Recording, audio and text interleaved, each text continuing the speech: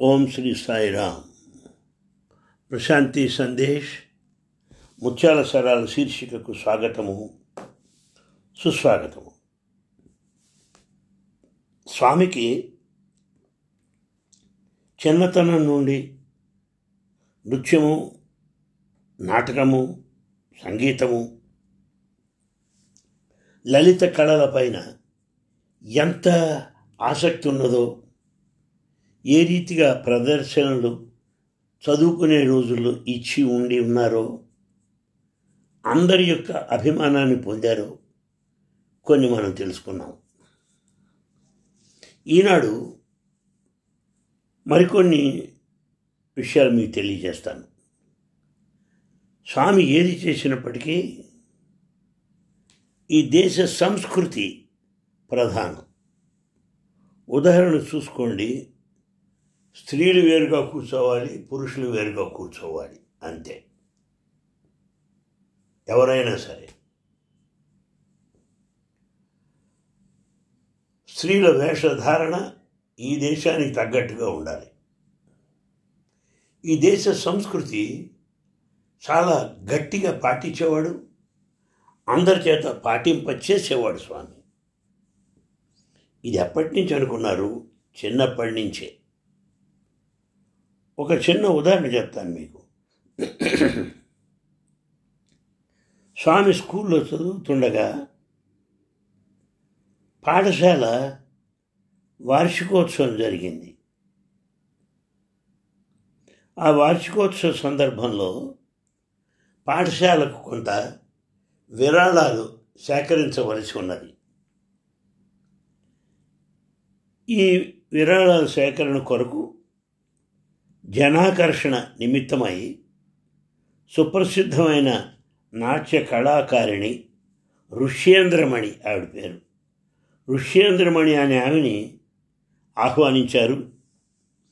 ఆవిడ బాగా పేరున్న ఆవిడ నృత్యాన్ని తిలకించి అందరూ భూరీగా విరాళాలు ఇస్తారు అని అందరి యొక్క ఆశ.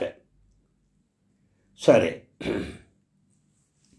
అన్ని ఏర్పాట్లు అయినాయి, టికెట్లు కూడా అమ్మారు, జనమంతా చేరుకున్నారు.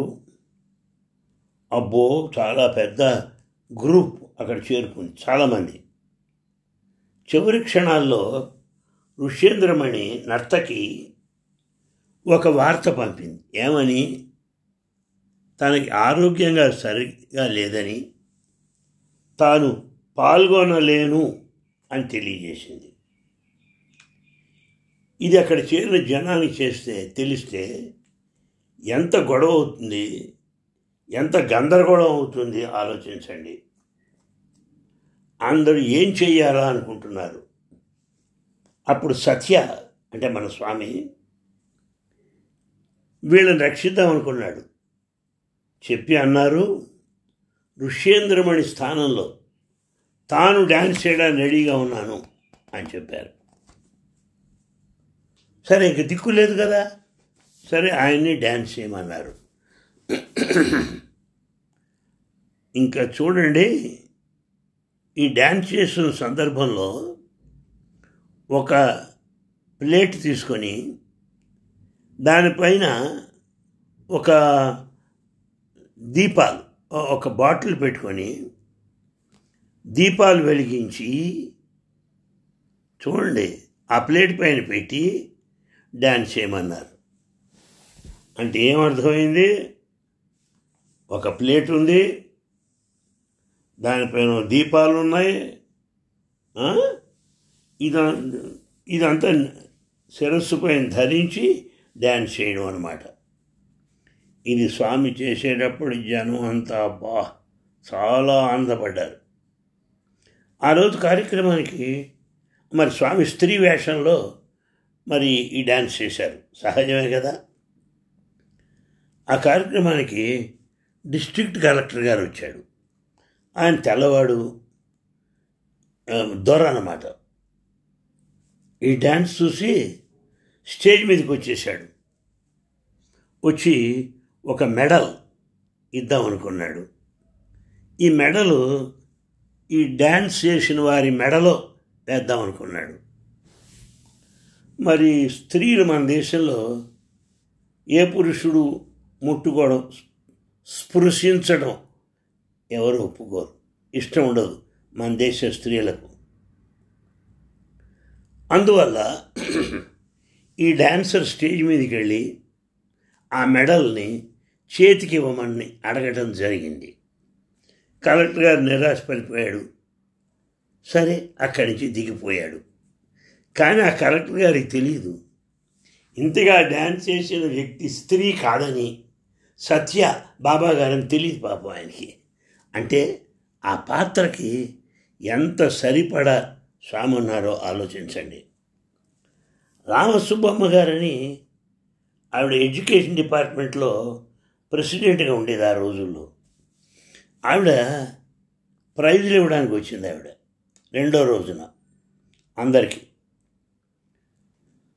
సరే, ఆ రోజున ఎవరైతే డ్యాన్స్ చేశారో ఆ డ్యాన్స్ చేసిన డ్యాన్స్ చాలా బాగుంది అని బాగా పొగిడింది ఆవిడ. మొదటి రోజు కూడా వచ్చింది, రెండో రోజునేమో ఆ డాన్సర్ నేను డాన్స్ చేసింది ఎంతో బాగుంది అని బాగా పొగిడింది. చెప్పి మన స్కూల్కి బాగా విరాళాలు తప్పకుండా వస్తాయి అని కూడా అన్నది. అని ఏమైంది, నేను ఎవరైతే డాన్స్ చక్కగా చేశారో ఆ అమ్మాయికి నేను సిల్క్ చీర బహుకరిస్తాను అన్నది. సరే చెప్పారు, పేరు చెప్పారు, స్టేజ్ మీదకి రమ్మన్నారు. ఆడియన్స్ అంతా చూస్తున్నారు ఆ డ్యాన్స్ చేసిన అమ్మాయి ఎప్పుడు వస్తుందని. ఈ జనంలోంచి ఒక చిన్న పిల్లవాడు దూసుకొని వెళ్తున్నాడు. చిన్న పిల్లాడు. బాగా జనం ఉండటం వల్ల అక్కడ పోలీసులు ఉన్నారు. వాడు ఆ పోలీసులు ఈ పిల్లాడిని ముందుకు పోనివ్వాల. ఈ లోపల హెడ్ మాస్టర్ గారు వచ్చాడు. అరే ఈ పిల్లవాడు ఎవరో, మన సత్య, నేను డ్యాన్స్ చేసింది వీడే. నేను ఆడపిల్ల డ్రెస్ వేసుకొని డ్యాన్స్ చేశాడు, వీడు కుర్రాడు, అమ్మాయి కాదు అని వాడికి నచ్చ చెప్పి స్టేజ్ మీదకి తీసుకెళ్ళాడు. రామసుబ్బమ్మ గారు ఎంత మెచ్చుకుందో చెప్పలేము.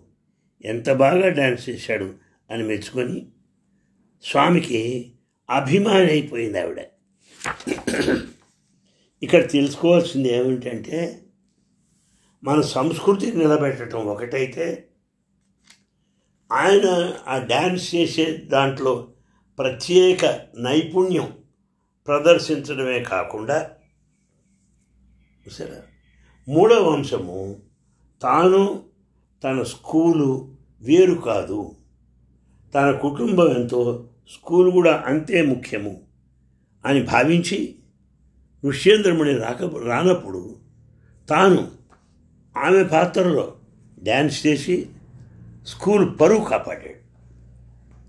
ఇది మనం నేర్చుకోవాల్సినటువంటి ప్రధానమైనటువంటి అంశం. మరొకటి ఉన్నది, స్కూల్లో పరీక్షలు రాయడం అంటే ఆ రోజుల్లో చాలా కష్టం. పెనుగొండలో పరీక్ష సెంటర్, బుక్కపట్నంకి వెళ్ళాలి, బుక్కపట్నం నుంచి పెనుగొండకి వెళ్ళాలి, ఆ పెనుగొండలో పరీక్ష రాయాలి. బాబోయ్ చాలా కష్టం. స్వామి మాటల్లో చెప్పాలంటే పెనుగొండకి వెళ్ళటం అంటే అమెరికాకి రష్యాకి ప్రయాణించినంత. జనం అందరికీ భయం, ఆదుర్ద. ఆ రోజుల్లో బస్సులు లేవు. మరి అయితే పెనుగొండకి మాత్రం చుట్టుపక్కల గ్రామాలకు కనెక్ట్ చేస్తూ కొన్ని బస్సులు లేవు. ఒక రైల్వే లైన్ ఉండేది పెనుగొండలో. ఆ రైల్వే లైన్ చాలా కొత్తగా ఉండేది. ఈ రైలు చూసి ఊళ్ళో వాడు భయపడి రకరకాలుగా మాట్లాడుకునేవారు. ట్రైన్ చూసి ఎద్దు బండ్లు వేసుకొని ఈ రైలు చూడడానికి వచ్చేవారు చుట్టుపక్కల గ్రామాల వాళ్ళు అనుకునేవారట, ఇదేమిటిరా ట్రైన్కి ఒక్క కన్ను ఉందేమిటి అనుకునేవారు. ఆ లైట్ చూసి అనమాట, ఈ ట్రైన్కి ఒకే కన్నా అనుకునేవారు. ఏమిటి సిలిండర్ మాదిరి ఉంది అనుకొని ఆ రైలు అదంతా అదే పరిగెత్తుకొని వెళ్ళిపోతుంది ఏమిటి అని ఆశ్చర్యపడేవారు. ఆ రోజులు అలాంటివి. సరే, తల్లి ఏం చేసింది, మరి ఏదో కొంత వండి రాగి ముద్దలేవో చేసి కొంత శనగ చట్నీ చేసి ఒక మూట కట్టి తినడానికి సత్యాకి ఇచ్చేవారు. ఈ సత్య ఈ తీసుకొని వెళ్ళేవాడు. మరి రావాలంటే ఎట్లా అక్కడి నుంచి ఒక ఎద్దుబండి ఎక్కారు. స్వామితో పాటు 8 మంది పిల్లలు ఎద్దుబండి ఎక్కి ఆ ఎద్దుబండిలో రావడం, బుక్కపట్నం చేరడం ఇదంతా జరుగుతూ ఉంటుంది. వీళ్ళకి పిల్లలకి సహాయంగా ఒక టీచర్ కూడా వచ్చేవాడు. రోడ్లేవి సరిగ్గా ఉండవు. అబ్బాబ్బా, కొంత దూరం నడవటం, మళ్ళీ బండిలో కూర్చోవటం, నడవటం, మళ్ళీ బండిలో కూర్చోవడం జరుగుతుంది. ఆ టీచర్ చాలా మంచివాడు. ఈ పిల్లలందరినీ బండిలోంచి దింపటం, కొంత దూరం అయ్యాక మళ్ళీ బండిలో కూర్చోబెట్టడం ఇది జరుగుతున్నది. అంటే ఆ రోజుల్లో రోడ్లు అంత అధ్వానంగా ఉన్నాయి. ఆలోచించండి, పరీక్షలు రాయడం అంటే ఎంత కష్టమో. పొద్దున్న 5 గంటలకు బయలుదేరేవాటే వీళ్ళు. అబ్బో, రోజంతా ప్రయాణం. పెనుగొండకి చేరేటప్పటికి రాత్రి 9 అయ్యేదిట. ఆ రోజు సదుపాయాలు లేవు, ఒక బస్ స్టాండ్ లేదు, ఏమీ లేదు. అయితే అక్కడ కొన్ని మామిడి చెట్లు ఉన్నాయి.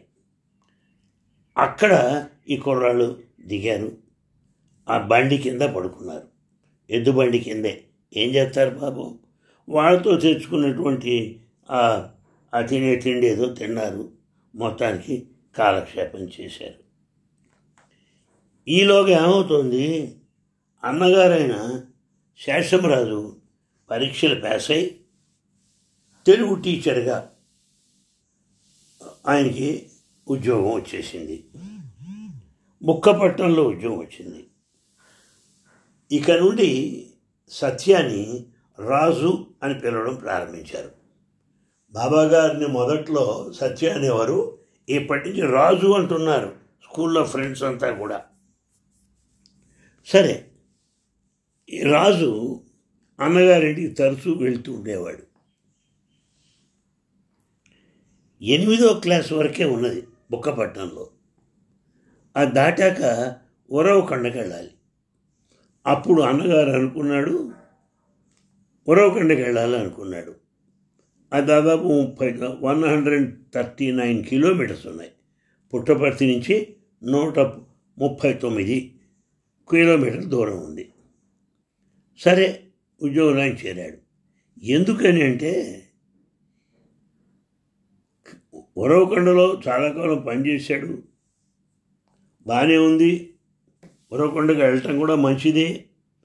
అక్కడికి వెళ్తే ఈ సత్య రాజు బాబా యొక్క ఈ మహిమలన్నీ కూడా అందరికీ తెలియవు కనుక అక్కడ కొంత విశ్రాంతి తీసుకోవచ్చు అనుకున్నాడు ఆయన. సరే, ఉరవకొండకి వెళ్ళారు. అది వ్యవహారం. ఇక్కడ మరొక విశేషం చెప్పాలి మీకు. అది వానాకాలం అయింది. స్వామి అక్కగారి పేరు వెంకమ్మ గారు.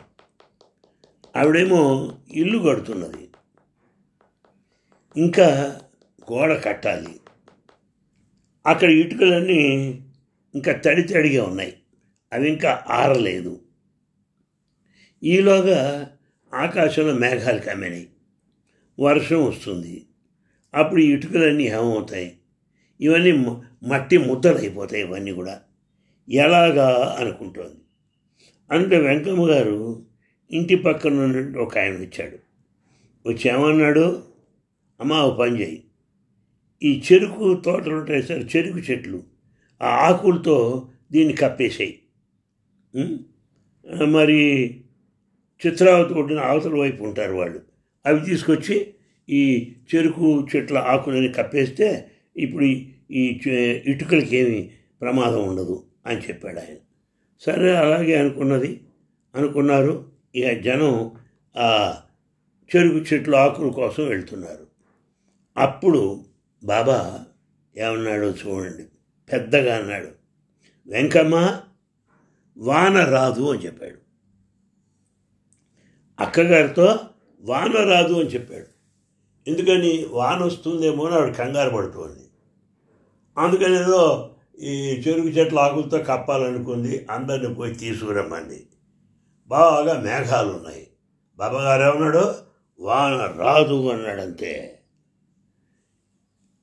అని తన చేతిని పైకెత్తి ఆకాశం వైపు చూపిస్తూ ఆగు అన్నట్టుగా ఆపుతున్నట్టుగా ఆకాశం వైపు చేయి చూపించాడు తన చిన్న చేతుల్ని. ఇంకంతే, మేఘాలన్నీ విడిపోయినవి, అంతా మామూలుగా ఉన్నది, ఇక భయపడక్కర్లేదు. అందరూ సంతోషంగా ఇంటికి వచ్చేశారు.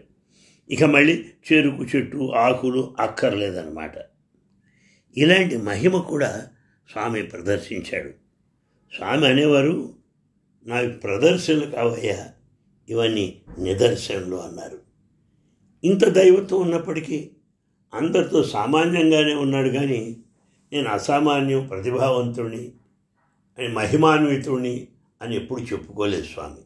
అందరితో మామూలుగానే ఉన్నాడు. అది వారిలో ఉన్నటువంటి చాలా గొప్ప విషయం అని తమకు మనవి చేస్తున్నాను. మళ్ళీ కలుసుకుందాం. సాయిరామ్.